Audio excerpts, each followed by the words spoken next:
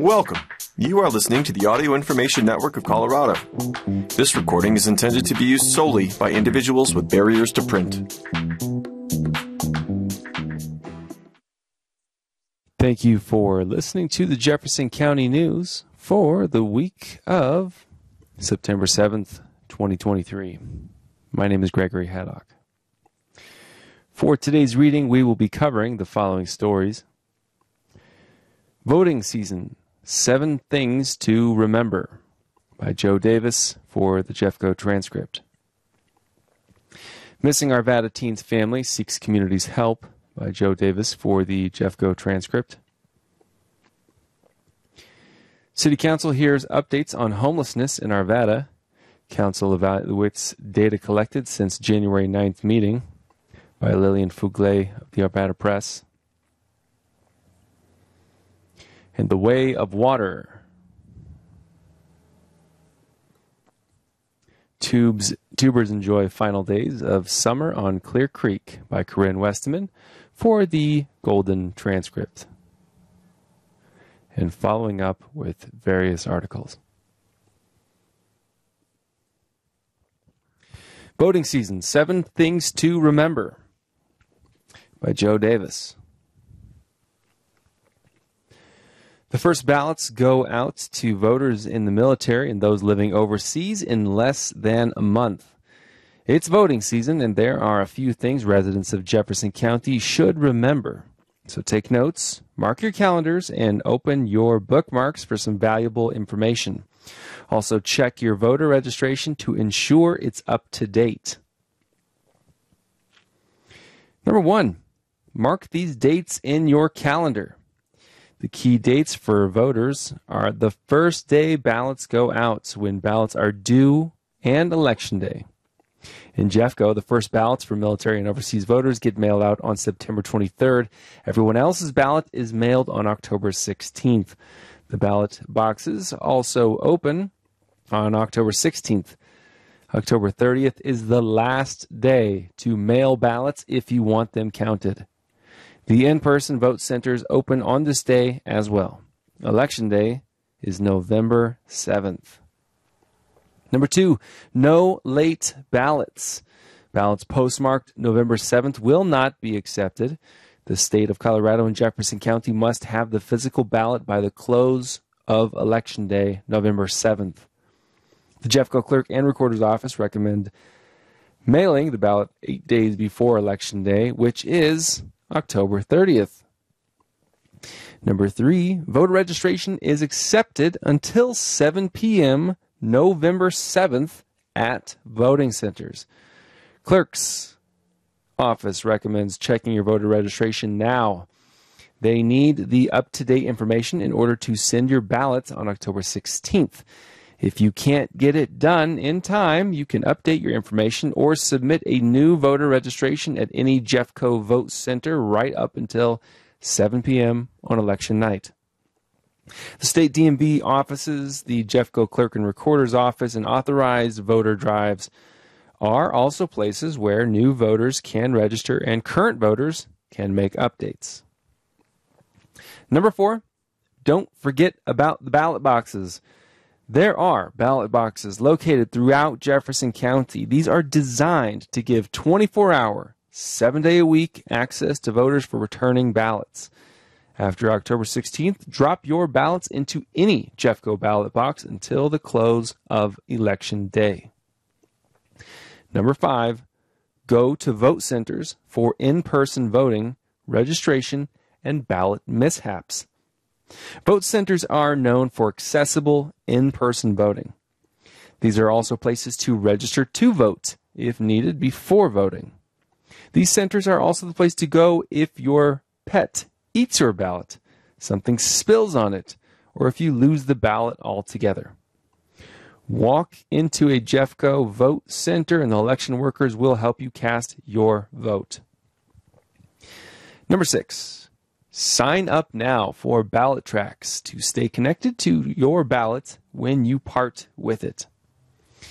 Sign up for Ballot Tracks now. It's a Colorado state system that will send you updates on your ballot, and it is mailed out to you, processed, sorted, certified, and counted.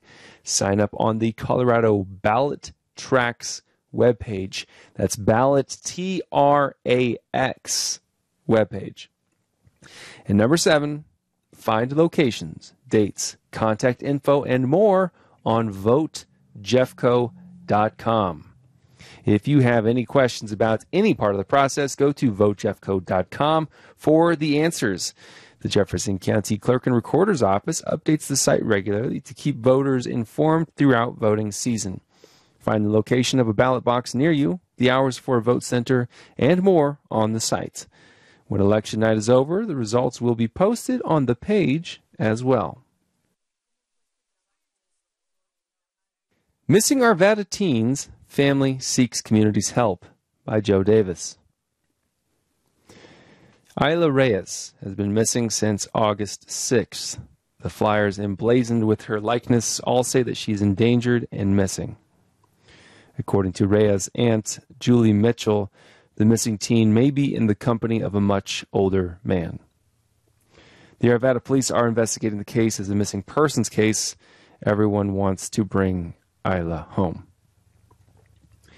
According to Mitchell, Reyes was last seen on August 6th.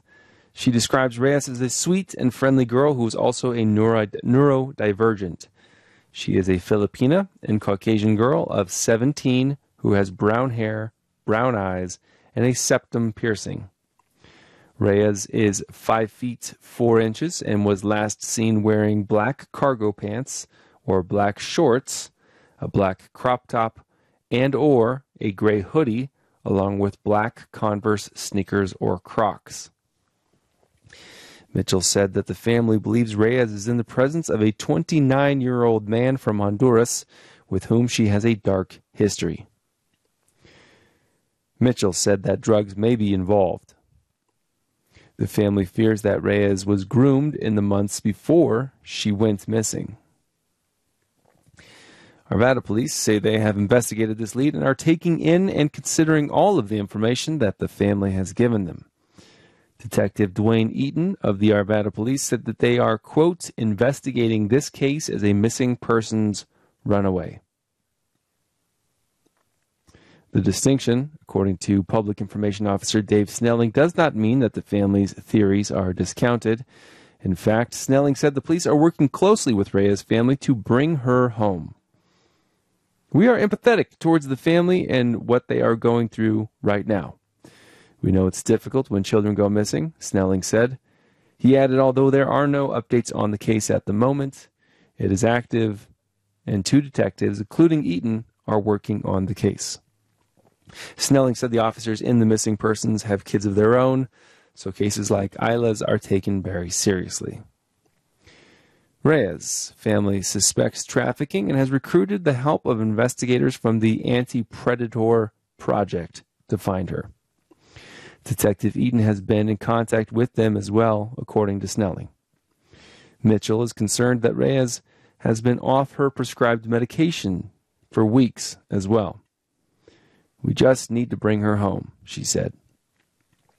If you have any information, tips, or sightings, call 911 or Arvada Police at 720-898-6900 or call the National Center for Missing and Exploited Children at 800-843-5678 or 800-THE-LOST.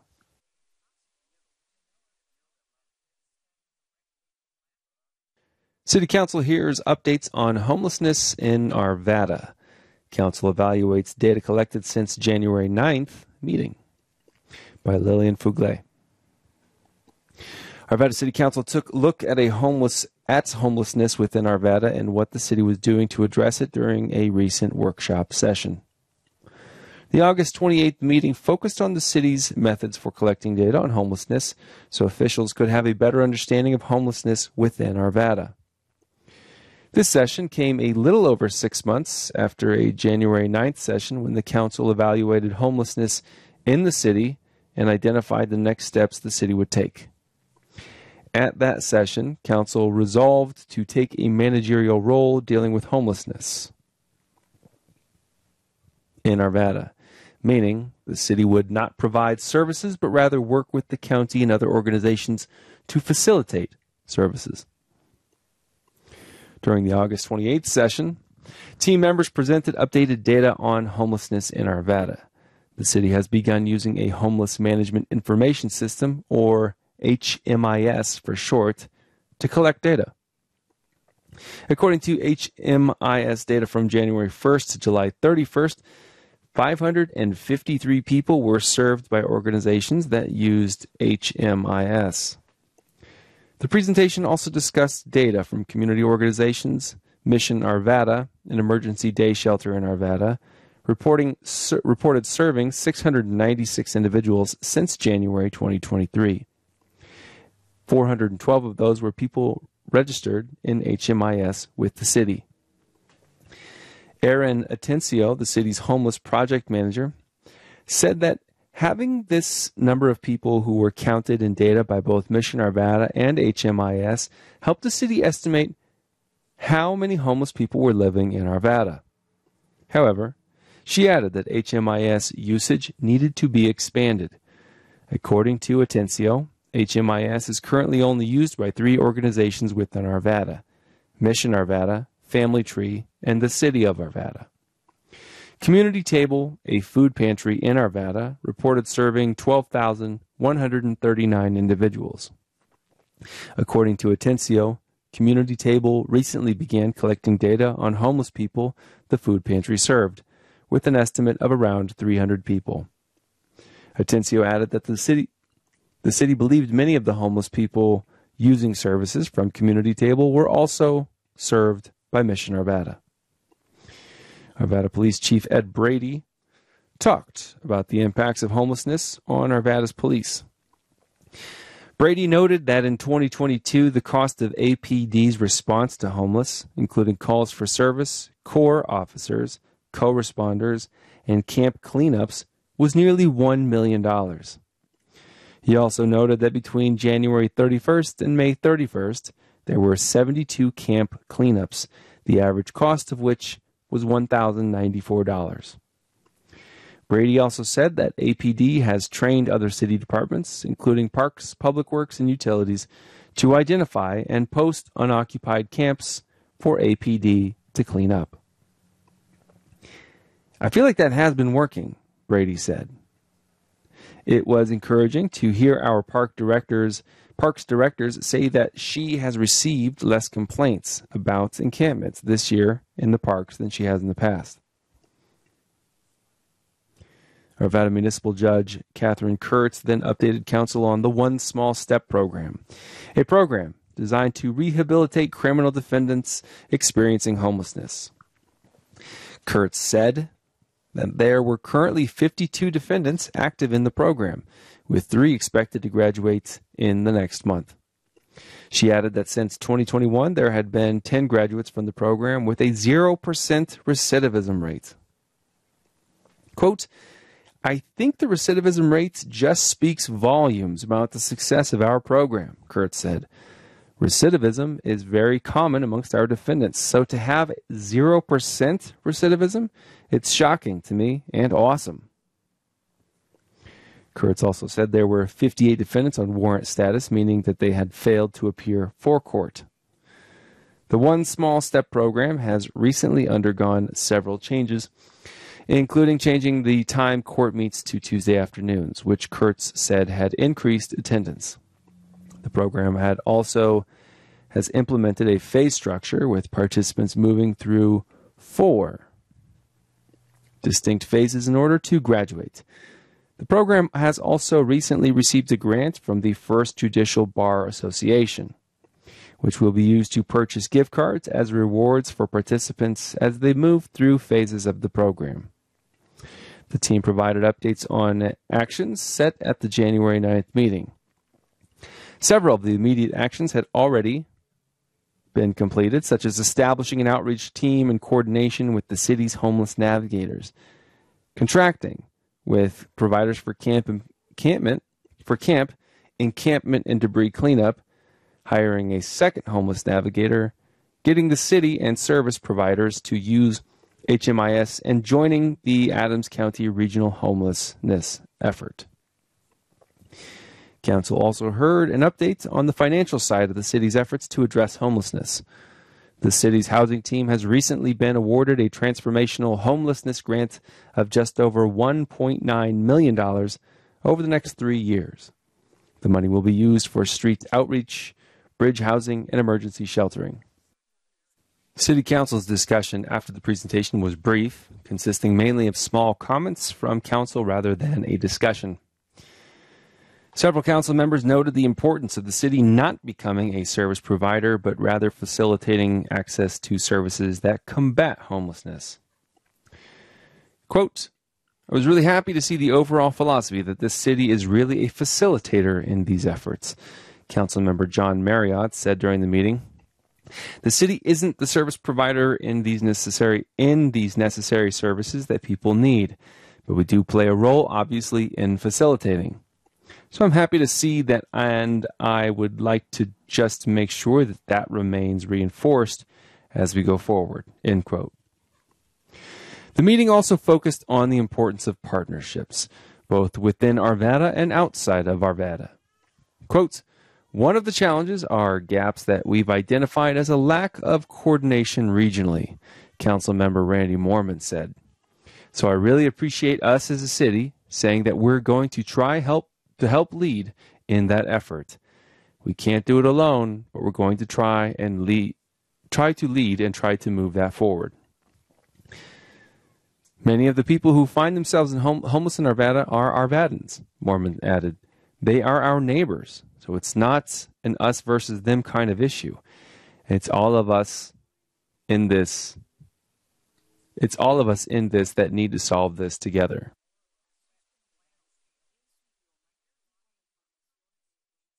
Tubers enjoy final days of summer on Clear Creek by Corinne Westerman. Perhaps there's no better place to spend the dog days of summer than on or in Clear Creek. As temperatures in Golden reached 90 degrees leading up to Labor Day weekend, hundreds of people decided to beat the heat on the creek. On August 30th, the creek had a steady stream of tubers, swimmers, kayakers, inflatable boaters, boogie boarders, and people and canines dipping their toes and paws in the water. What was a rushing river a few months ago was now a trickling stream, essentially. Before, it'd take a full sprint or bicycle to keep up with someone floating down Clear Creek. On August 30th, those casually walking along the Clear Creek Trail were just as fast, if not faster, than the tubers floating down the creek. Historically, the tubing season winds down after Labor Day. However, because the tubing season started a bit later than usual, tubers might opt to continue visiting Clear Creek as long as the weather permits. The City of Golden launched a data collection system for tubers this summer, and staff members expect to present their findings to City Council in October. Creek visitation has increased year over year since 2012, according to the city. So officials are making adjustments to the creek area each year to adapt to higher volumes and improve users' experiences.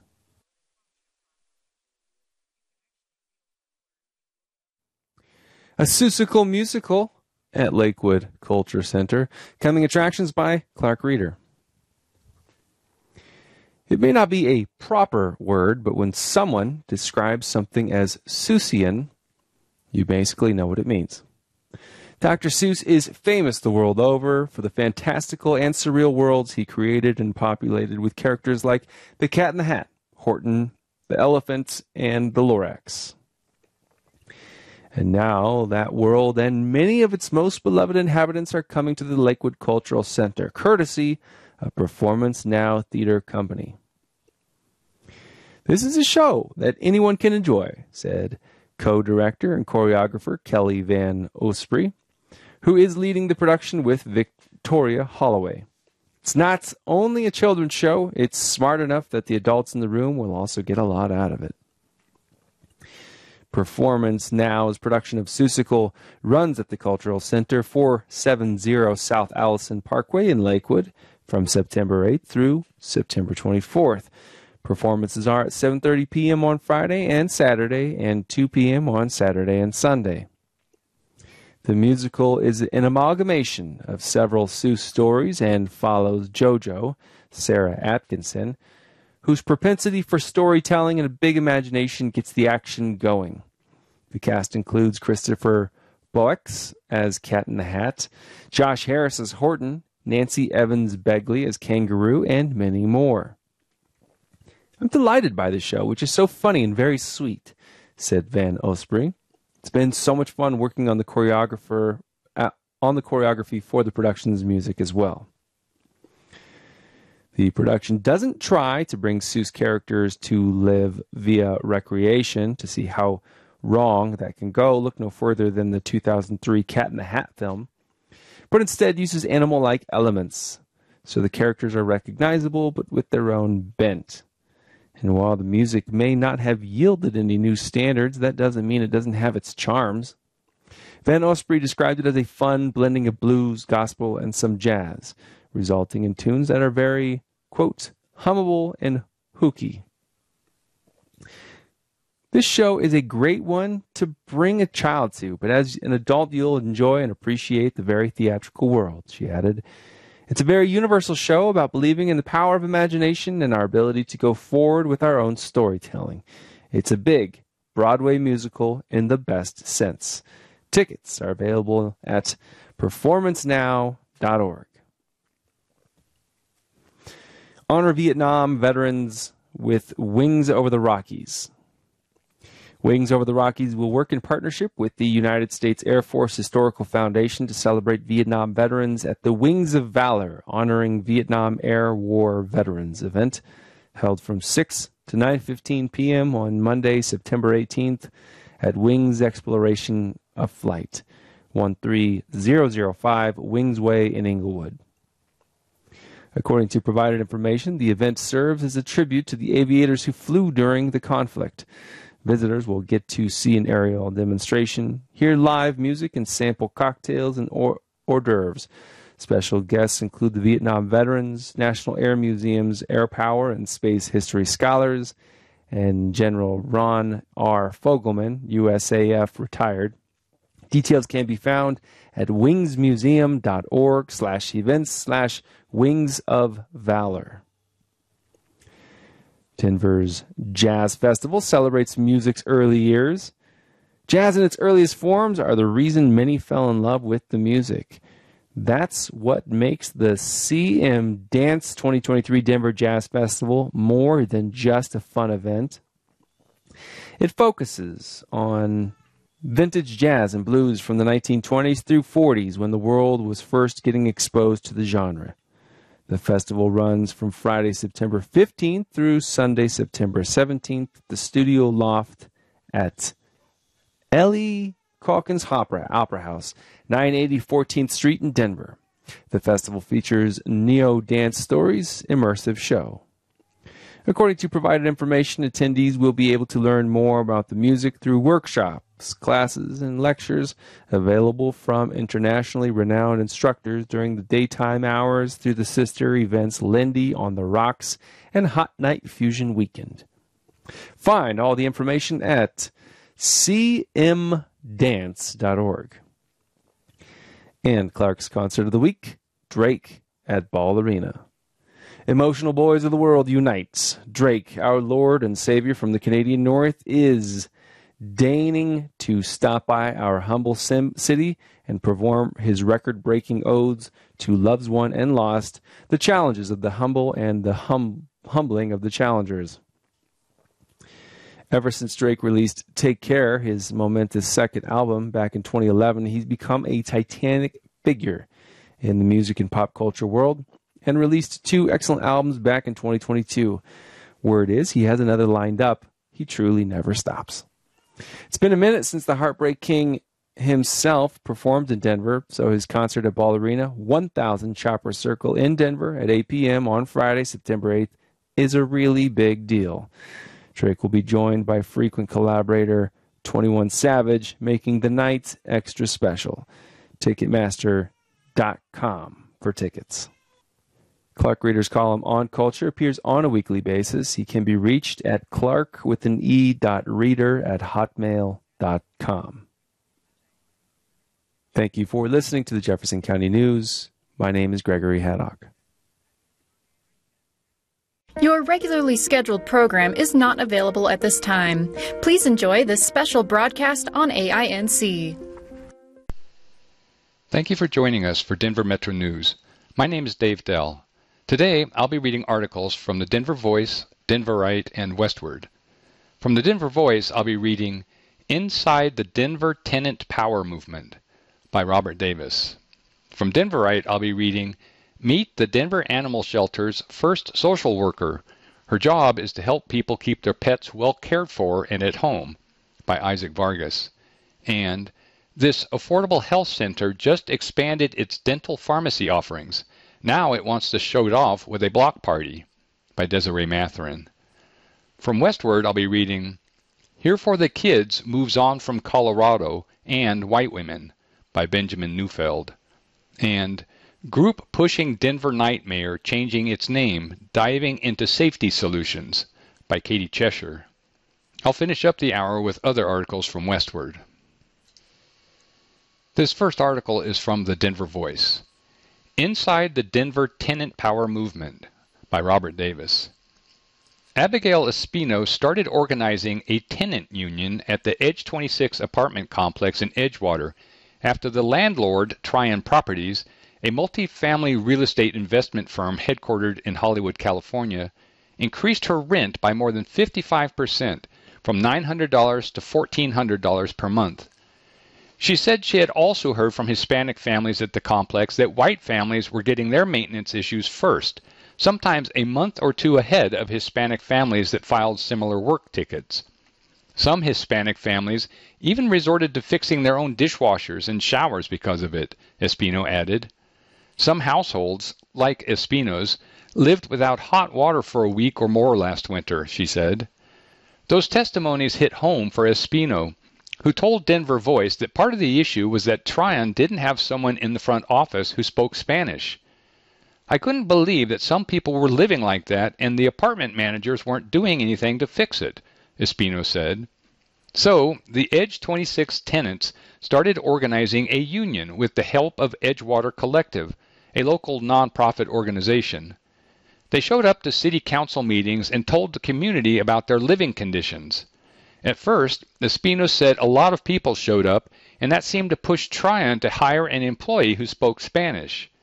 But then attendance at the tenant meetings started to dwindle. Espino said she suspected people stopped coming because the union couldn't address the community's main concern, rent increases.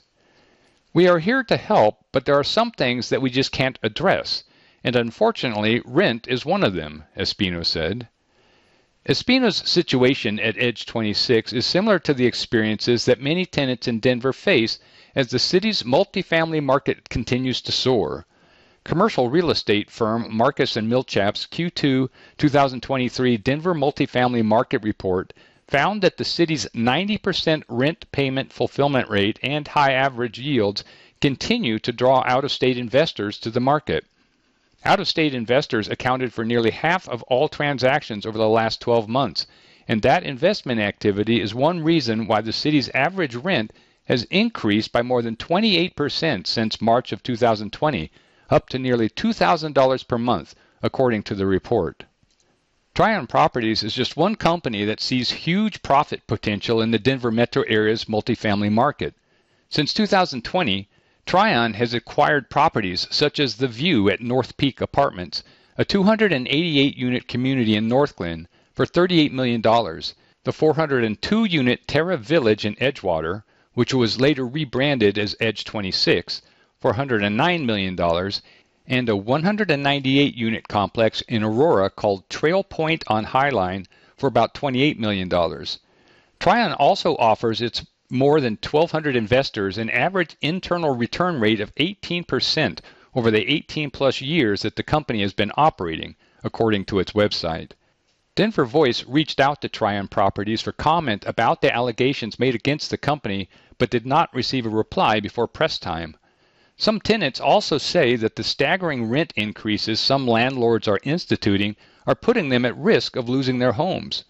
Denver led the nation with a 71% gap between the local median rents and household income between 2009 and 2021, according to a recent study by Which, a subsidiary of the real estate platform Clever.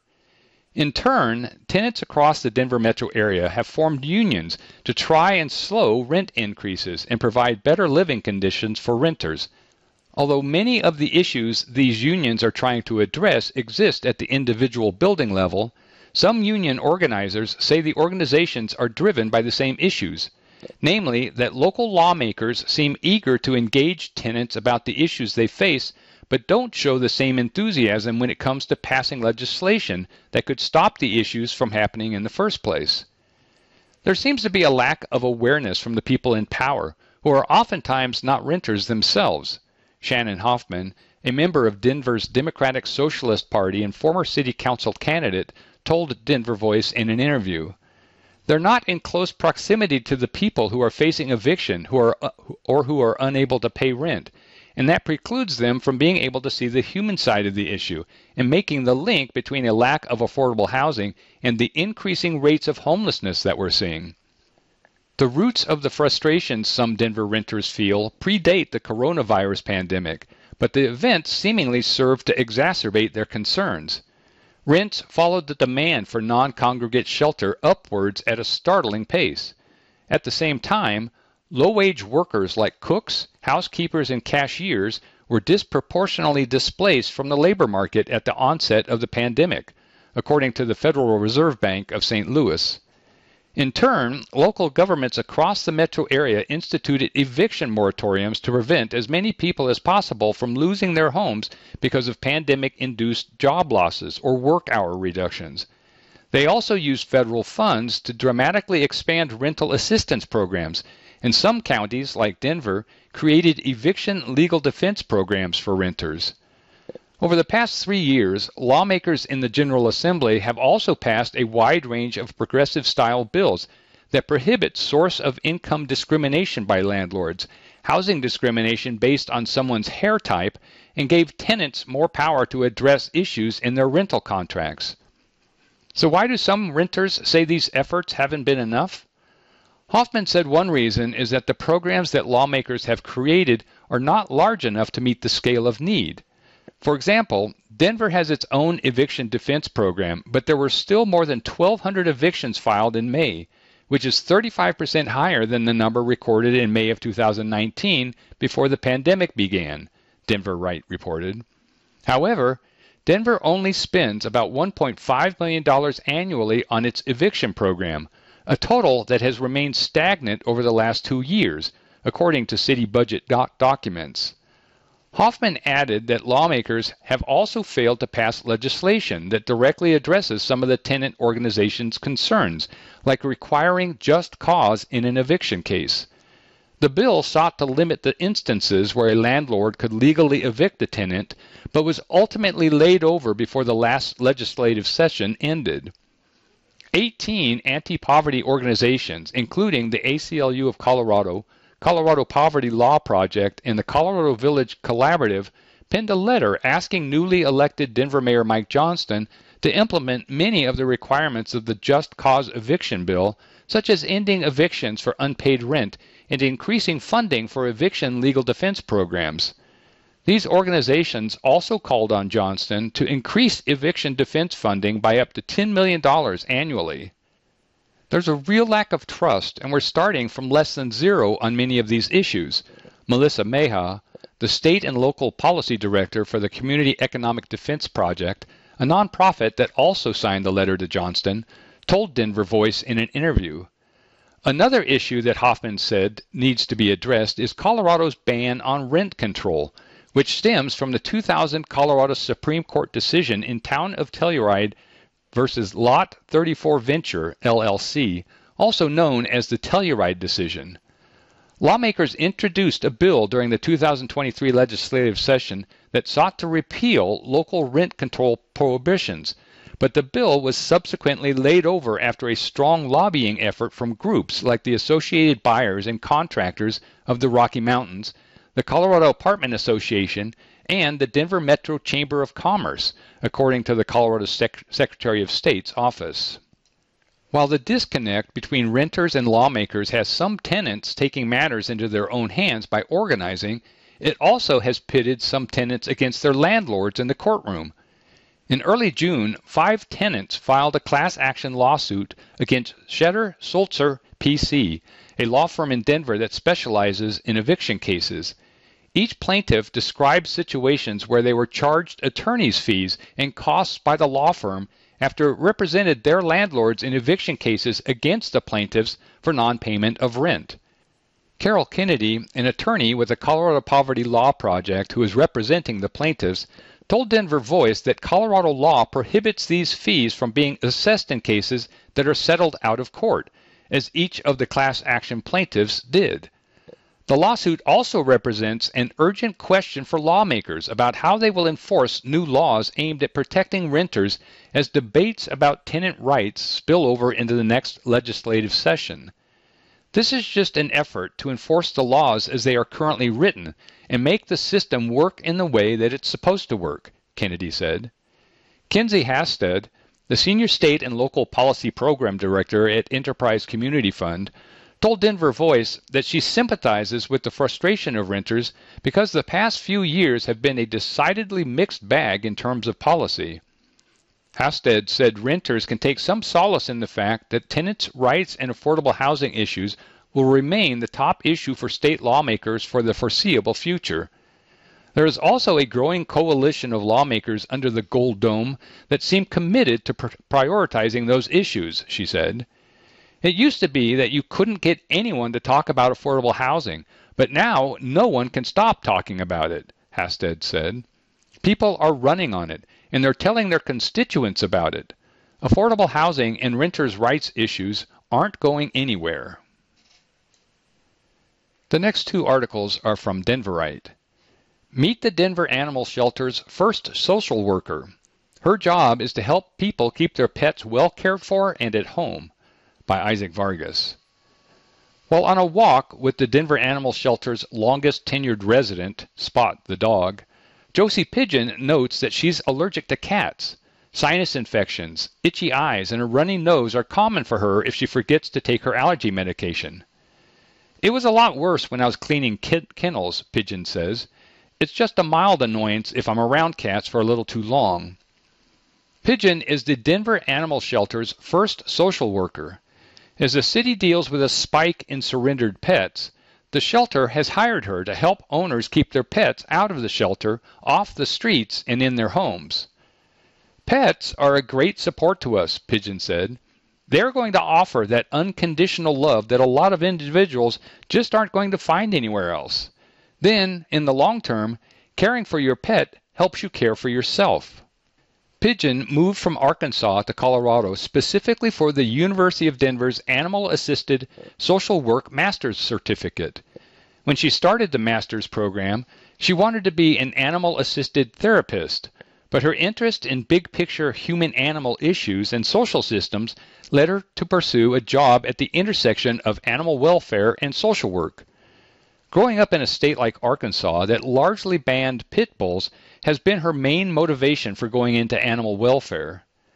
I came from a very different place where individuals still see animals as property protectors that live outside, Pigeon said. If you were going to study animal sciences in Arkansas, you were studying livestock and poultry. Pigeon graduated from DU during the pandemic, and there wasn't a job that fit her education at the time. She worked as an animal care technician for the Adams County Riverdale Animal Shelter. There she met Corey, a three-year-old deaf pit bull.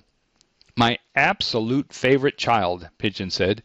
He got so excited when he was finally able to understand what people wanted from him. I loved him so much. Corey landed at Riverdale through the Families in Transition program, FIT, that provides temporary care for pets of families in crisis due to homelessness, illness, and domestic violence. While at the shelter, Pigeon worked closely with Corey, teaching him how to communicate via hand signals and gently shaking the kennel door so Corey could feel her arrival. When they're deaf, they don't really know what's going on around them, Pigeon said. He would get woken up and think he was in danger. Corey's family was never able to come back for him, and despite several failed adoption attempts, Corey kept returning to the shelter for accidentally biting people when they tried waking him up. Tragically, Corey never made it out. He had been in the shelter a little too long, Pigeon said. Pigeon has spent time getting a lay of the land in her new role since joining the DAS Community Engagement Services team on July 31st.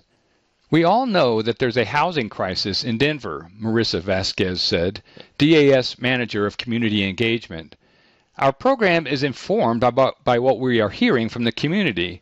They don't just need things for their animals, they might need things for themselves. Pigeon will join a team of community navigators who go out into the community in search of those who need support, most often the unhoused, seniors, and people with disabilities. Through door-to-door outreach, community events, and referrals from outside organizations, Pigeon will work to identify resources for both pets and people. These resources might include free and low-cost pet medical services, supplies, food, leashes, grooming, social service agencies, food banks, and other community groups. A lot of what I've been doing is thinking about what this position could be and planning for the future of what we want it to turn into, Pigeon said. Aside from the resource side of things, Pigeon will also undertake the responsibility of offering mental health support for shelter staff and volunteers. It's such a niche experience to have to deal with people surrendering their pets, euthanasia, and the traumatic things you see in the field, Pigeon said. One of the main reasons that I'm excited for, having worked in an animal shelter before, is for our staff members to have someone who has a mental health background. I've seen it firsthand, and I'm right there with them. Although she won't work as a full-time therapist, Pigeon will assist DAS workers debriefing difficult situations, teaching coping skills, and connecting workers to mental health services. According to Vasquez, housing and the costs of animal training are often what leads to the surrender of a pet in their shelters. People get a dog, have the best intentions, but don't realize all of the training needs that they might have, Vasquez said. A lot of training resources are really expensive, and not everyone can afford that, so oftentimes that's how the dogs end up back in a shelter. In order to avoid the carousel of resources that get tossed around, Pigeon will be an internal referrer for the Denver Human Services Agency, meaning she will be able to connect people directly to a city caseworker. A lot of what I will be doing is reaching out to the organizations that I'm connecting them to and making it a little bit more personalized instead of just saying to someone, here's the place, call them. We try to bring a lot of those services in-house instead of relying on external vet partners, Vasquez added. We are able to refer them to our internal vet clinic. We have a volunteer groomer. We'd like to build up as much internal knowledge and resources as we can so that we're not so reliant on a handoff. The Community Engagement Services team has helped spay and neuter more than 3,500 animals. DAS has also helped pay for necessary veterinary services, including vaccines, microchips, mass removals, dental procedures, and medical grooming. Over 150 animals are on a wait list to receive these free services. For Pigeon, social work and animal welfare go hand in hand because social issues that affect an owner also affect the pet. Food, housing insecurity, gaps in education, and threats to violence all play a role in a pet's housing future. If Corey's family had had more access to resources to find housing, he would have lived a healthy and happy life, Pigeon said. If we had someone in my position, he might not have had to be adopted out at all, and then he wouldn't have accidentally bit anyone. He could have gone right back home, lived with his family, and he would have had a happy story. This affordable health center just expanded its dental pharmacy offerings. Now it wants to show it off with a block party. By Desiree Matherin. Down a long stretch of hallway lies colorful, comfy chairs. The walls are adorned with equally colorful artwork made from the hands of local community leaders and artists. Hummingbirds, bison, and antes gathered round the river. Sounds inviting, right? Inclusive. Those are the core values of Tepeyac Community Health Center, and it's only fitting that their new location at 2101 East 48th Avenue represents those values. Tepeyac is celebrating its grand opening of the space on Saturday, inviting nearby neighbors, community members, those interested in healthcare needs, or just those looking to recognize the path the center took to get to this spot. Tepeyac opened in 1995 under the name Clinica Tepeyac in an 800-square-foot space on Calumet Street in the Highland neighborhood with just 2 exam rooms. That increased to 10 rooms when it moved to a 6,000-square-foot space on Lincoln in Globeville. 1 room was reserved for a dentist, 1 space was reserved for behavioral health, but sometimes it got used for other medical needs. Now, Tepeyac lives at the base of the Vina Apartments in El Rio Swansea. The 10 rooms are still there in 1 wing of the facility, plus 10 more in an adjacent wing, plus more. The new space has quadrupled in size to about 24,500 square feet. The 1 dental chair has turned into a dental suite with 6 additional chairs, an X-ray space, and 2 procedure rooms. The expansion was a major ask from community members. It's one of the most transformational spaces, said Kristen Weber, Director of Major Gifts for Tepeyac. It allows us to offer much more expanded services. Dental Director Dr. Bridget Remming echoed Weber's sentiment. With the bigger space, the staff has gone from 1 dentist and 1 dental assistant to a team of 11 with 2 dentists and another coming in October. Remming said that this increase allows the dental staff to reach additional patients and also motivate patients to come in for more than just aches and pains. It's a lot about making people feel that they are deserving of coming in for more than just pain. You deserve a smile that you're proud of, Remming said. The new suite is also allowing new patients to come in solely for dental services. Before, Remming said there was a prerequisite that all dental patients needed to be part of the Tepeyac system, meaning they had to have received medical care from the clinic. Now the dental program is available to anyone. I hope we can continue to be a resource for patients for them to get all of their dental needs, Remming said, to continue to grow our dental services and really not have to have our care be different from care that you would receive anywhere else. We want to be people's choice, no matter who you are. Another major addition to the clinic is the pharmacy, the biggest need and want in the area. According to Google Maps, the nearest pharmacy is a Walgreens on Colorado Boulevard, a 10-minute drive or a 44-minute walk from the center. When we talk about barriers to care, that's a significant one, Weber said.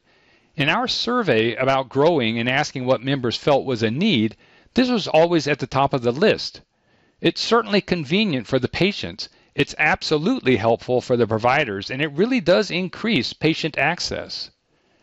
The access is twofold. There's convenience and also pricing. Tepeyac is a federally qualified health center, and that allows the center to offer sliding scale discounts for medication, said pharmacy manager Arcadia Schneiderman. To qualify, folks must be a patient of Tepeyac and be below 200% of the federal poverty level. For a family of 4, that's an annual income of $55,500. It's the wow factor. Patients come to the register and they have anxiety and they're scared about the fact that they may not be able to afford their medication or they may have to take steps in order to get their medication. Then you show them the prices and it's $5, $10, and they say, wow, Schneiderman said. The pharmacy is available to anyone, but to qualify for discounted medications, folks have to be a Tepeyac patient. Besides these 2 major needs, the center also boasts a new mental and behavioral health wing, which will allow for more group therapy sessions and other forms of therapy, such as art therapy and healing circles. There's a larger medical imagery wing for ultrasounds and x-rays and a bigger lab space. Oh, and the new artwork is from locals, including Dan Luna and Arturo Garcia. On Saturday, from 1 to 4 p.m., Folks can check out the new space and also have their insurance and provider questions answered. The event will start off with Aztec dancers and a group ribbon-cutting ceremony. There will also be free food and activities. It's just another way for Tepeyac to give back to a community they've served for about 28 years. We're built by the community and for the community, Weber said. The following articles are from Westward. Here for the Kids moves on from Colorado, and White Women, by Benjamin Neufeld. In the 3 months since the Here for the Kids movement got 1,000 or so white women and national media outlets such as CNN and the Washington Post to cover its protest efforts at the Colorado State Capitol on June 5th, the organization has been lying low. As of September 5th, however, the group is back with new goals and an updated strategy.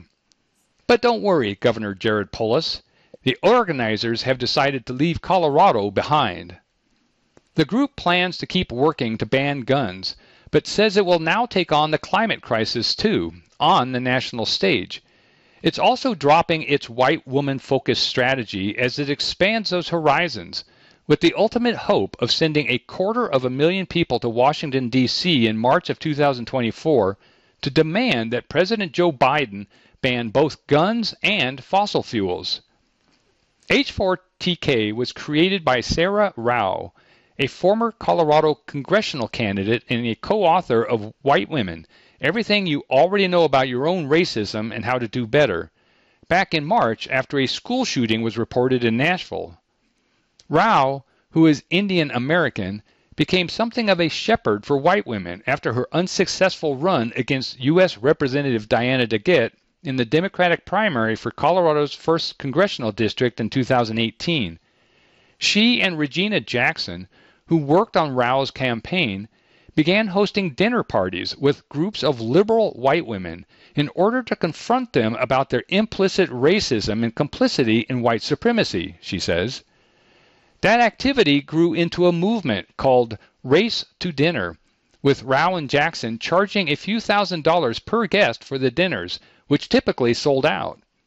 A documentary about the movement, Deconstructing Karen, was shown to a sold-out crowd at the C Film Center in March. Through H4TK, Rao, along with the group's other leader, Tina Strawn, hoped to organize a mass movement of white women under the leadership of women who aren't white, to use the political influence granted to them by their sex and skin color to pressure state leaders into banning guns and buying them back. The vision started as a state-by-state approach. First, thousands of white women would arrive on the lawn of the Colorado Capitol and request that Governor Polis sign an executive order enacting their demands. Critics such as the gun lobby group Rocky Mountain Gun Owners were skeptical of the goal, but RMGO Executive Director Taylor Rhodes admitted that if they turn out 25,000, as they claim they're going to, maybe that changes things. Following its success, H4TK would move on to another state, and then another, until eventually the whole country was gun-free. Despite the group's best efforts, H4TKs only managed to turn out hundreds, not thousands, of white women for their June 5th protests, and Polis did not ban guns. The movement has not held any more protests in any other states since. Other than some social media posts, H4TKs have been mostly quiet. We've spent the last 3 months in a place of rest, repair, and restructure, Strawn says. Really, it was a matter of the core leadership team, Zaira, myself, and the others who have been leading this work, just regrouping and preparing for what will happen next. We hosted a few of what we call grievance sessions, where we invited folks to come and basically give us feedback. We sent out both internal and external surveys to get folks' feedback on how they felt things were going overall. Strawn adds, we received hundreds of responses back. The main grievance people had was communication, she says. The June 5th protest was meant to last from June 5th to June 7th, but some people weren't clear on the start and end times of the second 2 days of the demonstrations, according to Strawn. Additionally, the organizers asked only straight, non-disabled white women to show up as a matter of safety in getting their point across. Since things went well, everyone was invited on day 2, though some people didn't get the message. Communication was also unclear as it related to when Syra and I made the decision that we would show up and we would open it to the marginalized communities, Strawn notes. After working through those issues, Herefore the Kids leaders began planning their next move. There are 2 existential threats and crises that we are facing in terms of the future of not only our children and not only the nation, but all of humanity, Strawn says. And those existential crises are 2 things. Guns, as guns are the #1 killer of kids and teenagers in the United States, and also climate catastrophe. And so we are combining those 2. She adds, "We feel that we have run out of time to continue to listen to endless debates. We've run out of time to hope that legislators do anything to affect change with guns or with the climate crisis. And so we have created a 2-pronged approach in a much larger scale action. That action will be carried out on March 9th, 2024. We are asking 250,000 people to show up at the Capitol in Washington, D.C., Strawn says. We are going to the one person who has the power to affect both of these crises, and that is President Joe Biden." Strawn acknowledges that that's a big goal, especially when only a fraction of the 25,000 white women they had hoped to bring to Denver on June 5th actually showed up. No, we did not get 25,000 white women to show up in Denver. And no, we did not succeed in having Governor Polis sign an executive order to ban guns, she says. The way that we measured success is that we were able to mobilize people to take action, to move from inactivity and indifference to hope. To meet its new goals, Here for the Kids is expanding from white women to everyone. We fell short of that goal in Denver by just keeping the ask to a very specific demographic of cisgender, non-disabled white women, and we feel confident that by opening up to everyone, that is automatically going to give us a much greater chance of hitting our goal, Strawn notes. She says that organizers will be running an aggressive social media campaign between now and March 9th to help promote everything. As for dropping the state-by-state strategy, Strawn says it was a scheduling issue. We don't feel like there's time, she says, of visiting different states. However, the group hopes to eventually organize regional rallies along with the big one in D.C. To help do this, H4TKs is also asking for donations. We are needing $3.5 million to make this happen, Strawn says. When we look at how much it costs to ban abortions, it's in the billions. We recognize that to have these actions take place in about 6 months, it's going to take a lot of money. So we're currently reaching out to our supporters and asking them to partner with us. Do anything from contributing $5 a month, $25 a month, whatever they can do. While the group is dropping its focus on using white women to advance its cause, Strawn says its message will still be loud and clear. I think what's important is that we continue with our message that the reason we are in a state of emergency, where kids are dying at the hands of guns and our entire planet is overheating, is due to white supremacy, colonialism, and capitalism, she concludes. Group pushing Denver nightmare, changing its name, diving into safety solutions, by Katie Cheshire.